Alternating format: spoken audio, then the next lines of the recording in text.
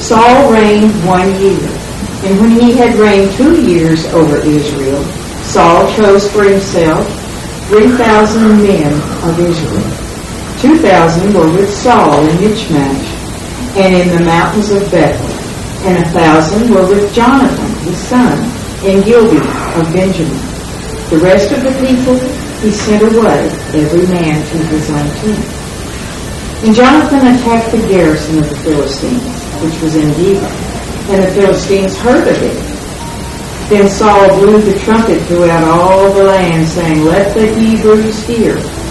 Now all Israel heard it, said that Saul had attacked the garrison of the Philistines, and that Israel had also become an abomination to the Philistines.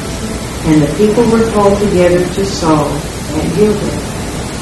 When the Philistines gathered together to fight with Israel, 30,000 chariots and 6,000 horsemen, and people as the sand which is on the seashore in multitude. And they came up and encamped in Michmash, to the east of Beth-aven. When the men of Israel saw that they were in danger, for the people were distressed, and the people hid in caves and thickets and rocks and holes and in pits. And some of the Hebrews crossed over the Jordan to the land of Gad and Gilead. As for Saul, he was still in Gilgal, and all the people followed him trembling. And he waited 7 days according to the time set by Samuel. But Samuel did not come to Gilgal, and the people were scattered from him. So Saul said, "Bring a burnt offering and peace offerings here to me." And he offered the burnt offering. Now it happened, as soon as he had finished presenting the burnt offering, that Samuel came. And Saul went out to meet him, that he might greet him. And Samuel said, "What have you done?" Saul said, "Well, when I saw the people were scattered from me, and that you did not come within the days appointed, and that the Philistines gathered together at Michmash, then I said, the Philistines will now come down on me in Gilgal, and I have not made supplication to the Lord. Therefore I felt compelled and offered a burnt offering." And Samuel said to Saul, "You have done foolishly. You have not kept the commandment of the Lord your God, which he commanded you. For now the Lord would have established your kingdom over Israel forever. But now your kingdom shall not continue. The Lord has sought for himself a man after his own heart, and the Lord has commanded him to be the commander over his people, because you have not kept what the Lord commanded you." Then Samuel arose and went up from Gilgal to Gibeah of Benjamin, and Saul numbered the people present with him, about 600 men. Saul, Jonathan his son, and the people present with them remained in Gibeah of Benjamin. But the Philistines encamped in Michmash. Then the raiders came out of the camp of the Philistines in 3 companies. One company turned onto the road to Ophrah, to the land of Shual, and another company turned to the road to Beth-horon, and another company turned to the road of the border that overlooks the valley of Seboim, toward the wilderness. Now there was no blacksmith to be found throughout all the land of Israel. For the Philistines said, "Lest the Hebrews made swords or spears." But all the Israelites would go down to the Philistines to sharpen each plowshare, his mattock, his axe, and his sickle. And the charge for sharpening was a pimp for the plowshares, the mattocks, the forks, the axes, and to set the points of the goads. So it came about on the day of battle that there was neither sword nor spear found in the hand of any of the people who were with Saul and Jonathan. But they were found with Saul and Jonathan his son. And the garrison of the Philistines went out to the pass of Michmash. Well, here is the second Sunday in our recent past. So we've had the opportunity to cover an entire chapter in one Sunday. So it's another great Sunday. Again, I say, this is the second time here recently that I've said this, that we don't get to do this often. But it's the second time recently that we've gotten to do this, walk through an entire chapter of Scripture. So I'm pretty excited about it. Yesterday, Katie and I traveled in the morning to Sierra Vista. They were having a walk to remember. And this walk was designed because October is Pregnancy and Infant Loss Awareness Month. And so this walk was organized in Sierra Vista, and Katie and I went, and we walked in honor of the child that we lost earlier this year, who we named Asher. And we walked in remembrance of Asher. And that has been probably the greatest personal struggle and personal hurt for us just in the past year. And I know that there are many people hurting in our community, in other communities. We have a couple of friends who I hope that they will watch this sermon later. I'm going to share it with them because this text just presents the people of God with such a comfort. Not so much for Saul, but for us. We receive a great comfort in this text. But they also lost a child here recently in the same way. And it hurts more than people realize. You know, there are other people who have different hurts.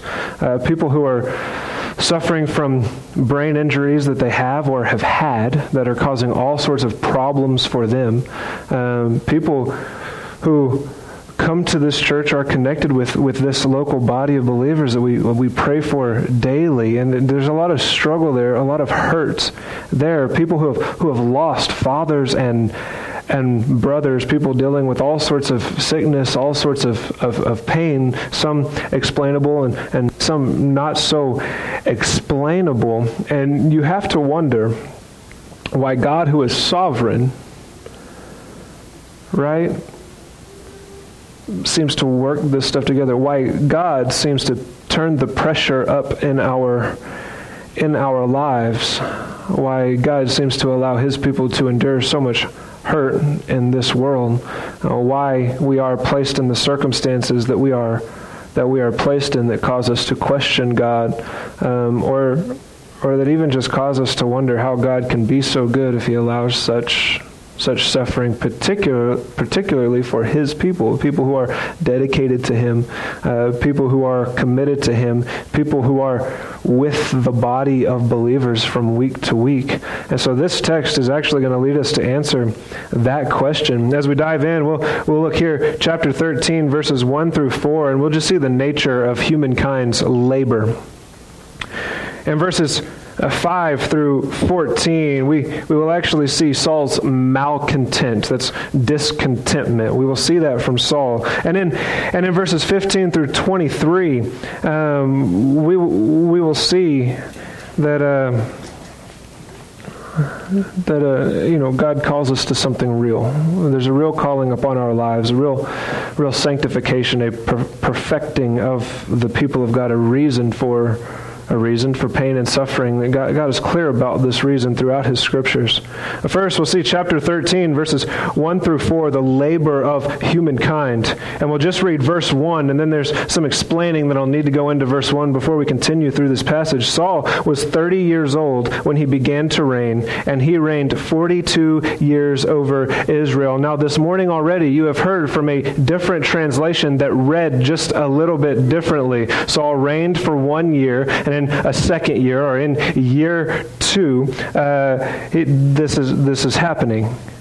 And so there are two different versions of this verse that are out there in modern day translations, and both versions of this verse, or the different versions of this verse that are out there, seem to indicate a different sort of time frame that Saul has served as king over the nation of Israel before this sin in his life, or before he actually exhibits rebellion against God, before he shows himself to be this ravenous wolf that Samuel has already predicted. And the reason for this is because in the Hebrew, and I may have mentioned this early on in our study of 1 Samuel, in the Hebrew, or from the Hebrew into English, 1 Samuel is probably the most difficult books, at least one of the most difficult books in the Old Testament to translate. And 1 Samuel is like this all the way through, particularly in chapter 1, and then here in chapter 13 and verse 1. And the reason this verse is particularly difficult for translators is because there are actually no numbers. The 30 and the 40 are missing in the original Hebrew language. 1 in the first verse there is missing in the original Hebrew language. And so what translators have done is they have pored over the rest of Scripture to figure out what number needs to be here, because a number is supposed to be here. Now the ESV, as it is translated, it omits the number 2. It says, well, if the Hebrew omits the number, we're omitting the number 2. And so we know now why we have some people who are English Standard Version only, and I'm sticking to my guns, right? But anyway, in this verse, the ESV will skip that, and it'll read something like, Saul was years old when he began to reign, and he reigned and 2 years over Israel. And so it just skips those numbers and leaves them out. On the NASB and in the NIV, it will read 30 years or 42 years, 30 years and 42 years there. And in the King James, of course, it says 1 year, and then after 2 years over Israel, he reigned 2 years over Israel, or in the second year over Israel. And translations will read in those different ways. But the numbers are missing. So what translators have done is they've gone into the text, they poured over the rest of Scripture to figure out what number actually needs to be there, the correct number to put there. Now the translators of the King James will argue this is just an implied 1 and 2 that goes here in this verse. The translators of the NASB have poured over the Scriptures, and they get to Acts chapter 13 verse 21, where the writer Luke, or the New Testament author Luke, has actually poured over the Scriptures himself and is aware of the Scriptures. And as he records this event in chapter 13, verse 21 of Acts, he records Saul as being king over Israel for 40 years before this takes place. And so the translators of the NASB have gone in, they have found where a New Testament author has interpreted this text, has gone to this text, has given the correct number for this text, and they have taken that and they have put it in the text. And so scholars will disagree on where they land for those reasons. Either it's an implied 1, or the New Testament authors have described that Saul was 30 years old when he began to reign, and he reigned for 42 years over Israel. And so I think that the NASB probably has the closest to correct translation here. This is one of those instances even in which we can't even go to the Septuagint and get clarification, because the Septuagint omits verse 1 altogether.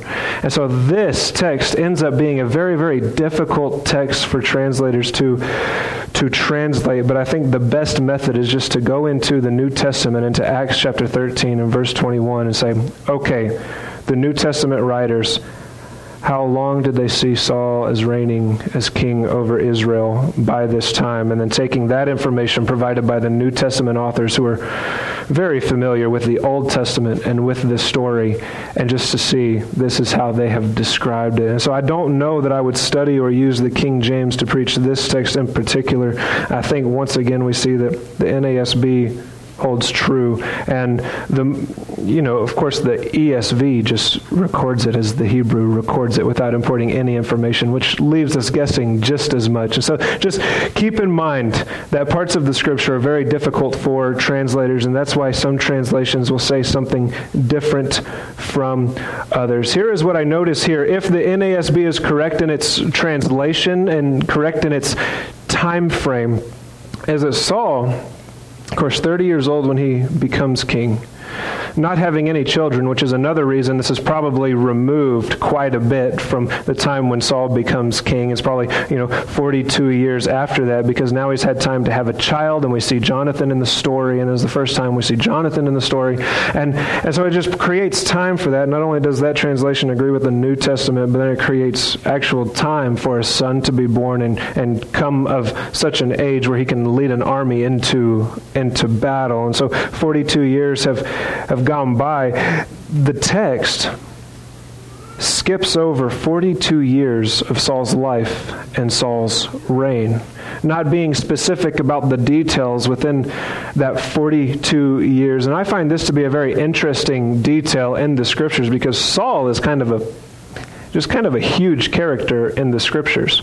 The first king over Israel, the one who will be a ravenous wolf before David is given the throne in preparation for the Messiah, God in the flesh, to come and assume his own throne within his creation and reign over his people forever, right, on this symbolic, this physical throne within his own creation. So Saul is this big character, and here this jumps from when Saul becomes king, is confirmed in battle, and the nation is renewed under Saul. The text just seems to skip 42 years of Saul's life. Like during this 42 years, nothing so significant has happened that is worthy of being recorded in Holy Scripture for us to read. Now we remember Samuel's revelation, or God's revelation to Samuel, when God reveals Saul to Samuel and says, Samuel, this is the guy. And God reveals to Samuel that this guy, Saul, will deliver my people Israel from the hand of the Philistines. This has not happened yet. And Saul is aware of this promise, right? So here he is, becoming king at age 30. And for 42 years, Philistia is still there, and the people of Philistia are still there inhabiting the land. And God, in his providence, which we've been learning about God's providence, if we've been working through the text of 1 Samuel, God in his providence has not brought the people of Philistia against Israel, and he has not given an explicit command through Samuel to Saul to go and attack the people of Philistia. This has not happened. And so maybe we can get a sense of Saul's frustration in his old age. Maybe it's a lot like Abraham's frustration when Abraham turned 100 and still did not have the promised son. And so he took Hagar as a wife, right? Going ahead of God, trying to take God's work into his own hands. And we're going to see the same thing with Saul here. Look at verses 2 through 4 with me. Now Saul chose for himself. There's no initiation from God, no movement of the Holy Spirit as described here in Scripture. This hasn't happened yet. And so Saul is taking matters into his own hands. Now Saul chose for himself 3,000 men of Israel, of which 2,000 were with Saul in Michmash and in the hill country of Bethel, while 1,000 were with Jonathan at Gibeah of Benjamin. But he sent away the rest of the people, each to his tent. So Saul gathers 3,000 men, divides them into two companies. 1,000 men go with my son Jonathan. 2,000 men stay with me. We're going to make the plan of God happen. Good luck. Verse 3, Jonathan smote the garrison of the Philistines that was in Geba, and the Philistines heard of it. Then Saul blew the trumpet throughout the land, saying, let the Hebrews hear. So Jonathan goes with this company of 1,000 soldiers, and he goes and he crushes this garrison of Philistine, takes them by surprise. Verse 4, all Israel heard the news that Saul had smitten the garrison of Philistines. Now notice that Saul is the one here who receives the credit and not Jonathan. The garrison of Philistines, and also that Israel had become odious to the Philistines. Odious.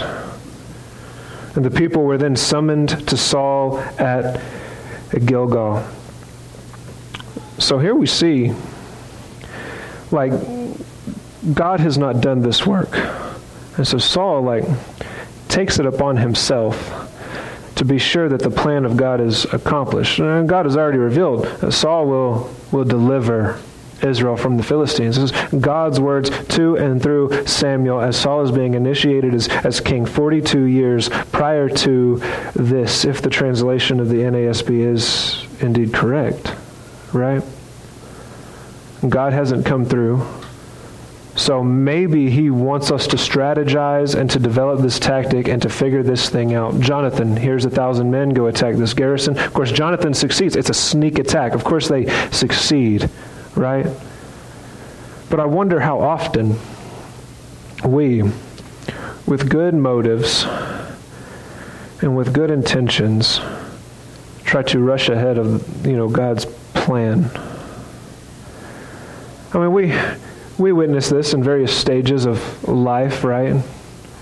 A teenager tries to grow up too fast. We live beyond our financial means. We trade quality for quantity, or we sacrifice quality for quantity so that we can do more, but it's not as effective, not as deep. As the church, we might even do stuff like this, right? Like, I know, I have confidence, I hope that it is God's plan to bless our church. Now, how can we by human means get there? And sometimes we ask that question, how do we do this? Instead of trusting God to accomplish His own work and just focusing on the directive that God has given us. Make disciples, love people, serve people. Don't trade quantity in place of quality. Or maybe I said that backwards. Don't trade. Don't trade quantity in place of quality. I said that correctly. And so we, like Saul, try and move the plan of God along by our own means. In this, we see the nature of humankind's labor. This is a point of application here. Saul, he has served 42 years as king. Nothing significant has happened. He hasn't made any major steps forward that are worthy of being recorded in the text of Scripture. And this is monotony, right? In my own life, from week to week, just the day in, the day out, the grind of things. I do pretty much the same exact thing every week. Right? And I have the same schedule every week, and I can be interrupted from that schedule. I'm available, right? But as far as, church work goes and my responsibilities go as the pastor of a local church, it's just a grind. And maybe you feel this way too. There's a grind, a thing that we do, a routine we get into from day to day, from week to week, just the same thing over and over and over again. And that's like the definition of monotony. Right? If you recall, earlier in 1 Samuel, we saw this with Samuel. As Samuel was doing the same thing from year to year, from day to day. He had the same circuit that he would travel and judge the people of Israel. And he did this for years until he was in his 40s, an old man, according to the text that we read. If this is the case with multiple people throughout the Scriptures, now with Saul, just like it was with Samuel, I wonder if this is the design that God has for people. Right? Like, why? And every single person on the face of the planet has this shared experience. My life seems monotonous. I feel like I'm doing the same thing every day. I feel like I'm doing the same thing every week, and I'm not really making any big moves. I don't feel like I'm really climbing, the ladder of success. People say it's good to climb the ladder of success. It's good to make big, huge moves and leaps forward, and you want to see spontaneous, fast, quick growth. And if you don't see that growth, then you must not be doing what you need to do. But the common experience seems to be like the opposite of that. Every single person experiences monotony in life. In fact, most of life as we live is almost defined by this monotony. The same was true for Adam and Eve in the Garden of Eden, right? God gave them a job, and this is what they did. Tended the garden day after day, week after week, year after year. We don't know how long they were in the garden, but this is what they did. And so we actually see the nature of human service and the need for us to be content, and why it's such a big deal here that Saul shows his malcontentment and gets in a hurry and gets in a rush and tries to move ahead of God, right? There's a need for Christian contentment in our lives. And why I think God does this or gives us lives that are filled with monotony, doing the same thing day after day and week after week and year after year, is because he wants us to see that this life is not about our glory, not about our achieving something amazing or making our name known. No, that is his position, right?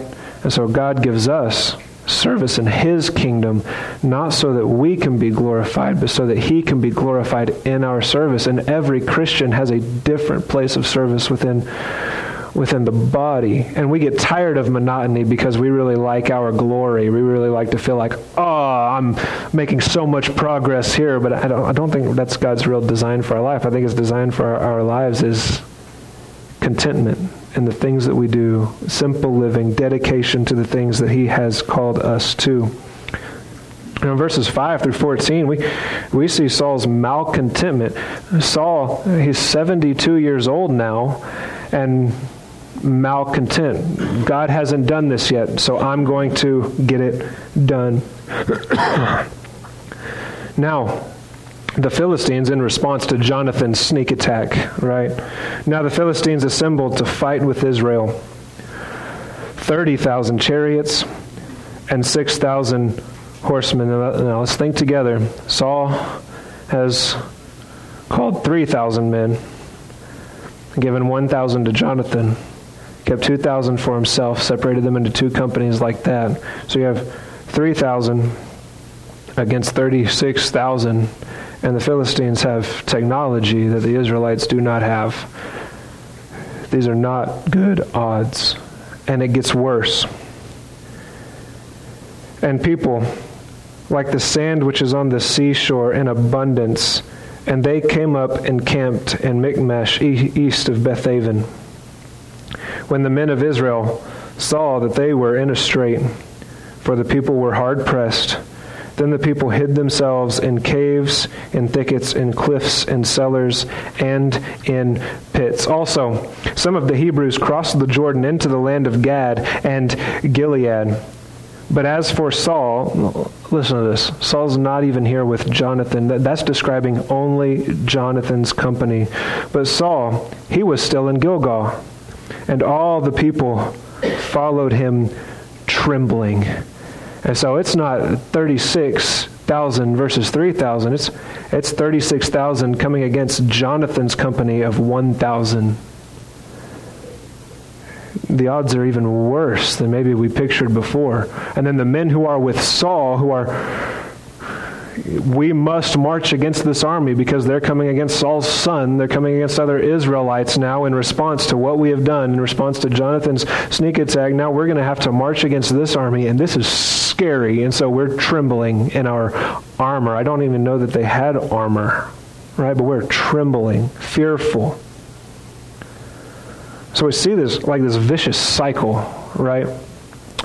We move ahead of God. Saul moved ahead of God to accomplish something that God said God would accomplish, right? We're going to take it upon ourselves to accomplish the plan of God. And then there's this retaliation, and the resulting circumstance is worse than the initial circumstance, than the first circumstance. And so it's like we try so hard to make the things of God happen in our lives at home, to try and stop a rebellious teenager from rebelling, and we, by any means we can, right? At work, trying ourselves to get the job we want, doing anything we can to get the job we want or to get a promotion we want or whatever. And in the church, not taking the time to really think about things and evaluate things and to say, okay, God, how can we be obedient to you? Instead, we jump immediately to, how can we get more people here? God, how can we accomplish your plan for evangelism and missions in our church and make sure that we see the fruit of this by the means we can come up with. And I have seen this happen over and over again, but in the Scripture it is confirmed, right? Is that when we try to move ahead of God, to make the plan of God happen or to make the blessings of God happen in our own lives, the resulting circumstance is usually worse than the initial circumstance. And it's something I think worth thinking about. Verse 8. Now he, this is Saul, waited 7 days, according to the appointed time set by Samuel. But Samuel did not come to Gilgal, and the people were scattering from him. So Saul said, "Bring me the burnt offering and the peace offerings." And he offered the burnt offering. And so Saul, of course, we see this instruction in 1 Samuel chapter 10, verse 8. We've been there where Samuel says, this is what will happen. It is my responsibility, Saul, to offer the sacrifice on your behalf, not because it will get God to do something for us, but because this is the way we worship God in a way that is honoring and in a way that is according to his own instructions for us. And Saul does something completely different because, again, we see his malcontent, we see his impatience. And so he doesn't even wait for Samuel to come and offer this sacrifice, even though Samuel's taking a little bit longer than he should be, but that's no excuse to do things the way that God has said to do them, right? We see this malcontent and we see this impatience coming from Saul. Verse 10, as soon as he finished offering the burnt offering, behold, Samuel came. And Saul went out to meet him and to greet him. And in verses 11 and 12 here, Saul tries to explain himself to Samuel. But Samuel says, "What have you done?" And Saul said, "Because I saw that the people were scattering from me, and that you did not come within the appointed days, and that the Philistines were assembling at Michmash. Therefore I said, now the Philistines will come down against me at Gilgal, and I have not asked the favor of the Lord. So I forced myself and offered the burnt offering." And so this is like, oh, I made a bad decision. Oh, I got ahead of God. Oh, I tried to do things on my own. I tried to accomplish the plan of God on my own, and I realized what I did, and so I had to make sure that I checked off this box, asking God's favor after I've already initiated this conflict, asking God's favor. It's easier, Samuel, for me to ask forgiveness than it is for me to ask permission. I know we've heard that one before, haven't we? Samuel is reprimanding him, and he is defending his own action. Defending his own action. Which is very, very interesting to me.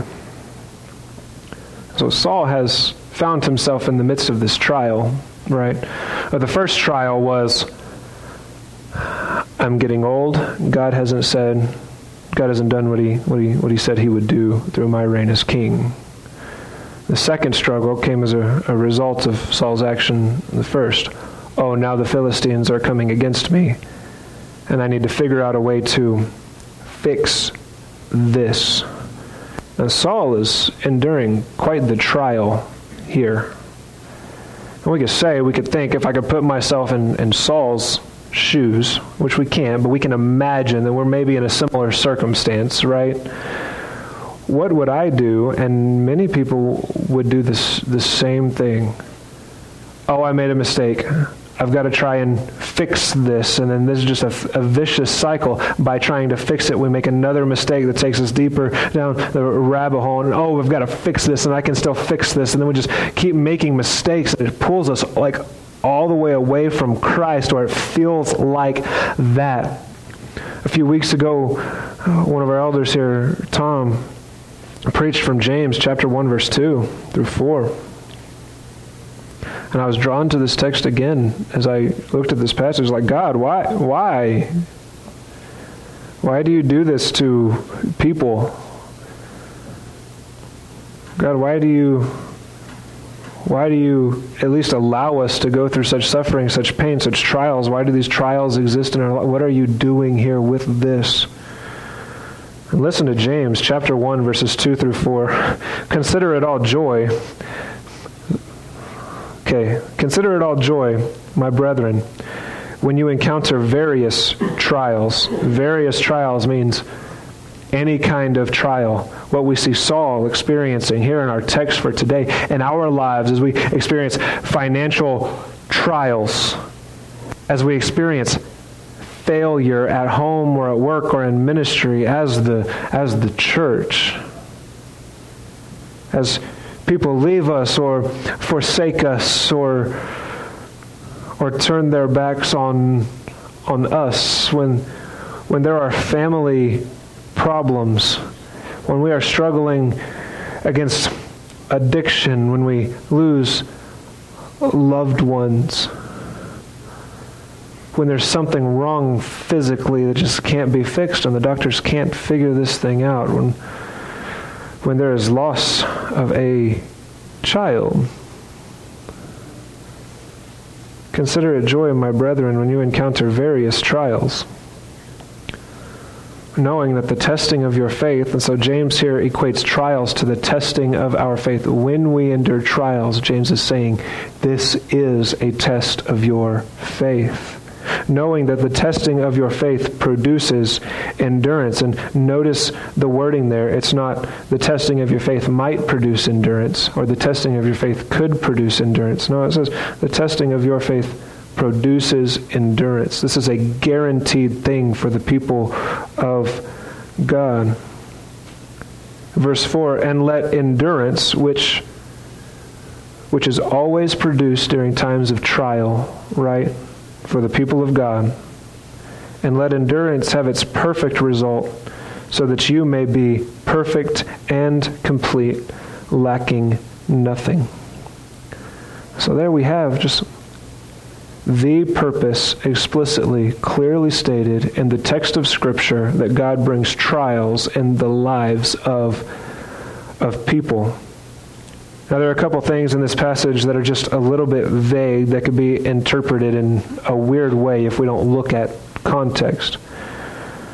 And the first thing is that it produces endurance. What does James mean when he says that trials produce endurance? Does he mean that God will help you make it through?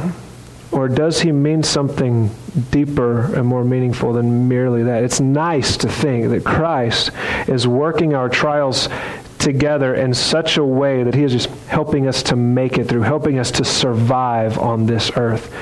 That's a nice thought, but I think James is getting at something deeper, more meaningful, greater here, something that can actually bring joy to our lives. You know, mere survival isn't something that necessarily produces joy in our lives. It's just like, all right, made it through that time. Thank you, Jesus. No, Christ is doing something bigger than this in our lives. Endurance concerning what? Endurance in what? We read down to verse 22, and listen to this, in contrast to not having endurance, in contrast to lacking wisdom, lacking knowledge, lacking understanding, and in contrast to giving into sin. James writes this in chapter 1, verse 22, but prove yourselves doers of the word. The word. Which word? The Scriptures, the law of God. But prove yourselves doers of the word and not merely hearers who delude themselves. And so up in verse 3, he says, the testing of your faith produces, guaranteed, produces endurance. This is for the children of God. He addresses my brethren there in verse 2. And so this is not for people who are outside of Christ. This is for people who are in Christ. It does produce endurance. It means that it produces endurance concerning the Word of God, the law, such that a testing of our faith actually brings us into greater obedience to God's law.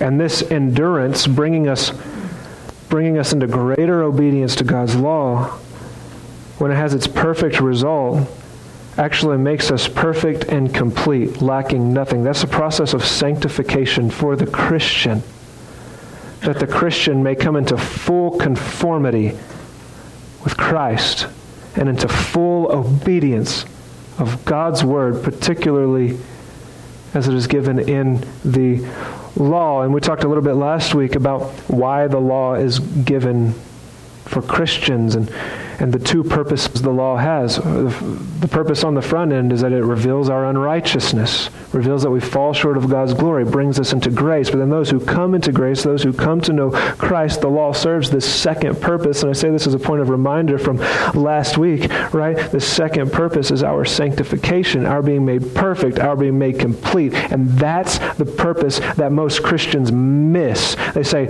oh, I'm saved. The law isn't important anymore. And the pointings of the whole text of Scripture indicate otherwise. The law is still important.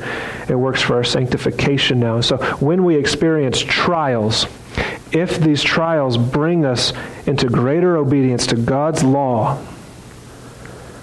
then we are in Christ. And if the trials we experience on this earth do not bring us into greater obedience to God's law, the indication of the text is that we are not in Christ. And that is a devastating truth for some, and it is a great encouragement for others.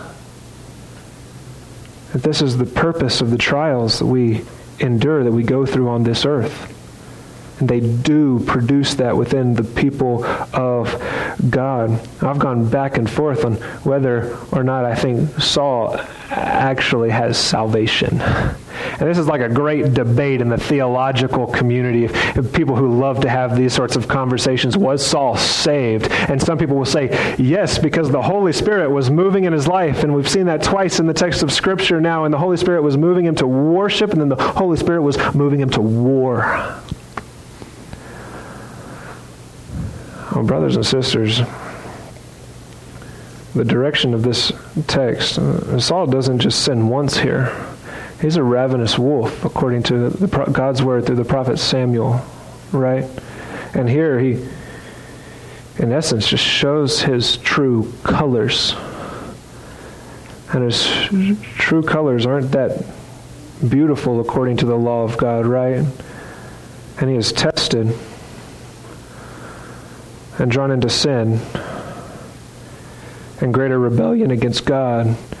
And this becomes this vicious cycle of pride in Saul's life, leading to greater and deeper sin. And he continues to further himself from the law of God. And so if we take Scripture seriously regarding God's work of sanctification, then it's very difficult not to conclude that he really doesn't belong to God in this eternal, everlasting level. I mean, to make it clear, the text isn't explicit about that, right? With Eli and Eli's sons, the text was explicit. These guys are children of Satan. They do not belong to God. The text was explicit there. Here, it's not that explicit. But we extrapolate from just the doctrine of sanctification in the Christian life.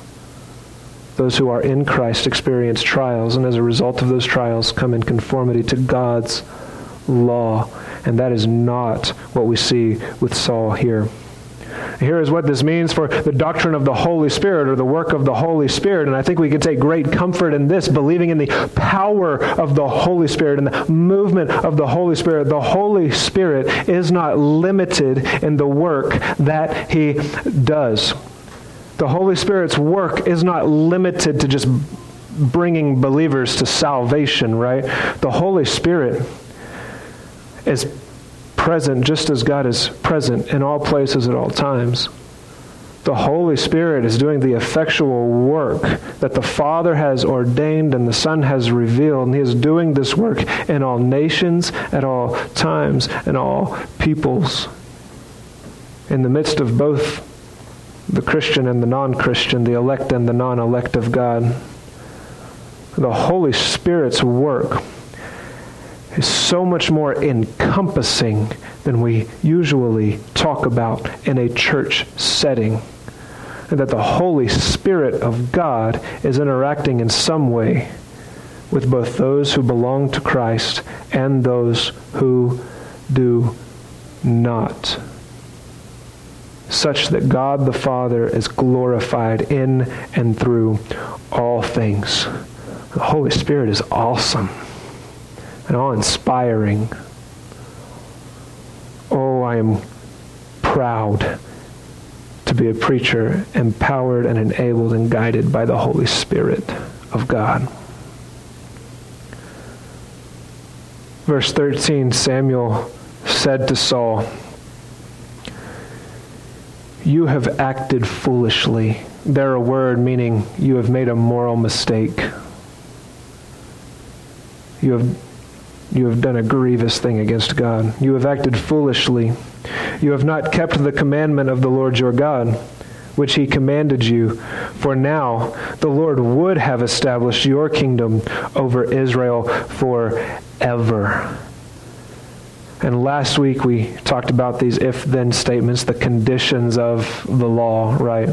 How on the front end, the law is meant to reveal the unrighteousness of people, that no one can keep these conditions. Here, Saul just proves that he does not have a regenerate heart. He is still a slave to the unrighteous nature, the nature of humanity. And because he is a slave to his unrighteous nature, he chooses sin, and he chooses sin again, and he chooses sin again instead of being conformed to the law of God. And Samuel makes that very clear. Here you have not kept the commandment of the Lord your God. If your heart was regenerate, if God had chosen you to be king over Israel forever, if God had chosen you as his own, if you had a heart that was after God's own heart, you would not have broken this command, and God would have established your kingdom forever. Saul. But now your kingdom shall not endure. The Lord has sought out for himself a man after his own heart. Notice the past tense there. This is already decided. God has already chosen this man after his own heart. We know him as King David. The Lord has appointed, again past tense, he's already appointed David as ruler over his people, because you have not kept what the Lord commanded you. And there, because you have not kept what the Lord commanded you, Samuel, even though God is exercising his providence in every detail of this story, Samuel still recognizes that Saul has had the responsibility to keep the command of God, even though he was unable to, right? Even though he didn't have this new nature. And the fact of the matter is, we talk about our nature, and we are all slaves to our nature. That just simply means this: we choose the things we want to choose. And by nature, we don't really desire the things of God. We desire other things, things of the world. And so those are the things that we choose, even if we have this great ability to make it look religious or Christian, right? Those are the things that we choose. And so we are responsible for the decisions we make, because we really are making those decisions. We're just choosing according to our nature. What it takes for salvation and what it takes to follow God is the Holy Spirit coming in and regenerating our hearts, changing our desires, subjecting our will to the will of God, so that we then choose the things of God. We are responsible for our actions. In verses 15 through 23, we continue to see this vicious cycle of pride. Then Samuel arose and went up from Gilgal to Gibeah of Benjamin, and Saul numbered the people who were present with him, about 600 men.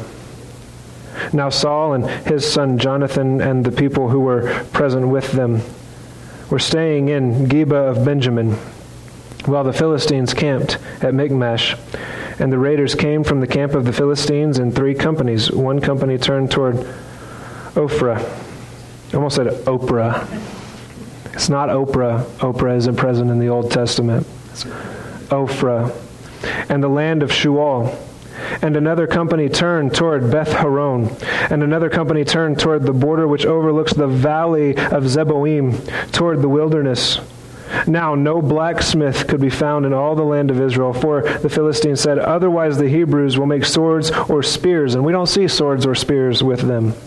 So all Israel went down to the Philistines, each to sharpen his plowshare, his mattock, his axe, and his hoe. The charge was 2/3 of a shekel for the plowshares, the mattocks, the forks, and the axes, and to fix the hoes. So it came about on the day of battle that neither sword nor spear was found in the hands of any of the people who were with Saul and Jonathan, but they, the people, were found with Saul and his son Jonathan.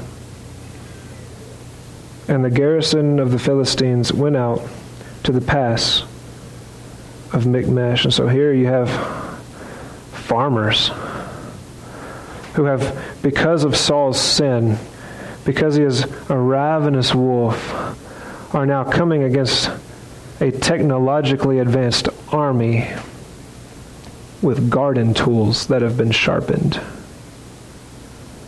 And this is where the story for today ends. Now, God predicted that this would happen. Remember, as Samuel shared about what Saul would be, this ravenous wolf, in chapter 8, verses 10 through 22. And God has been honest about the type of king that Israel should have or would have according to his own design. And he prophesied about that as early as Deuteronomy chapter 17. And Saul was not that, what was prophesied in Deuteronomy chapter 17. In fact, in Genesis chapter 49, God revealed, as early as Genesis chapter 49, God revealed that the tribe of Benjamin, the tribe of which Saul was a member, right? The tribe of Benjamin would be a ravenous wolf. And it would be the tribe of Judah, from which David came, that would be this rightful heir, this rightful king. And so none of this catches God by surprise. And God has indeed been working all of this together from at least Genesis 49, if not from before the foundation of the world. Right? But this is where our story ends this morning. And next week we will pick up in chapter 14. Now here's the main thing that I want to say today. Through our suffering, through our loss, through our trials, through our circumstances, God is doing something bigger than just getting us through it. Now, He is working those things together very purposefully, very directly, so that His people are conformed to the image of His Son, Jesus Christ, and come into greater obedience to the law. When we try and fix things on our own, or when these trials in our lives reveal that maybe we don't know Christ like we thought we did, we end up in a metaphorical way, usually preparing for war with garden tools. We end up in a worse place than where we started, instead of being conformed to the law of God, which is given to us for our good. And the Messiah, the one who will assume this throne forever when we get to the Gospels, and if we're talking from the perspective of our own time, who has already taken this throne perpetually and forever, in the Messiah, we have greater peace, greater understanding. As part of a healthy local body of believers, we have greater understanding because the Scriptures are exposited and the Word of God is exposed. That's what exposited means, exposed, so that it exposes our hearts and so that we are conformed more to the image of Christ and brought into greater obedience to God's law. And here is the result according to Isaiah chapter 2, verses 3 and 4. And many peoples will come and say, the time of the Messiah, and many peoples will come and say, "Come, let us go up to the mountain of the Lord, to the house of the God of Jacob, that He may teach us concerning His ways," not ours, His. Completely opposite of what we see with Saul. "And that we may walk in His paths." Whose paths? God's, according to His law, according to His instruction, not what Saul was doing. For the law, the source of God's ways, the source of God's plan, or at least where that is revealed to us, right? For the law will go forth from Zion, and the word of the Lord from Jerusalem. We have received this word from Jerusalem. This is this has happened. And the word will go forth from Jerusalem, and He, God, will judge between the nations, something He is currently doing, and will render decisions for many people, something He is currently doing, and they will hammer their swords into plowshares. The opposite direction when the Messiah gets a hold of us and the Holy Spirit is doing His work in our lives and in the life of the local church. And they will hammer their swords into plowshares and their spears into pruning hooks. And nation will not lift up sword against nation, and never again will they learn war. This is the result when God's sanctifying work is complete in Christ. And this is something that we are brought to in Christ as we have faith in Him. And as we are made perfect and complete, let this be our prayer, that we are conformed to the image of Christ and brought into greater and greater obedience to God's law as individuals, as families, and as a local church. And let us pursue that actively, because that is the purpose God has for working together all of the trials in our lives and all of the trials we experience as a local church.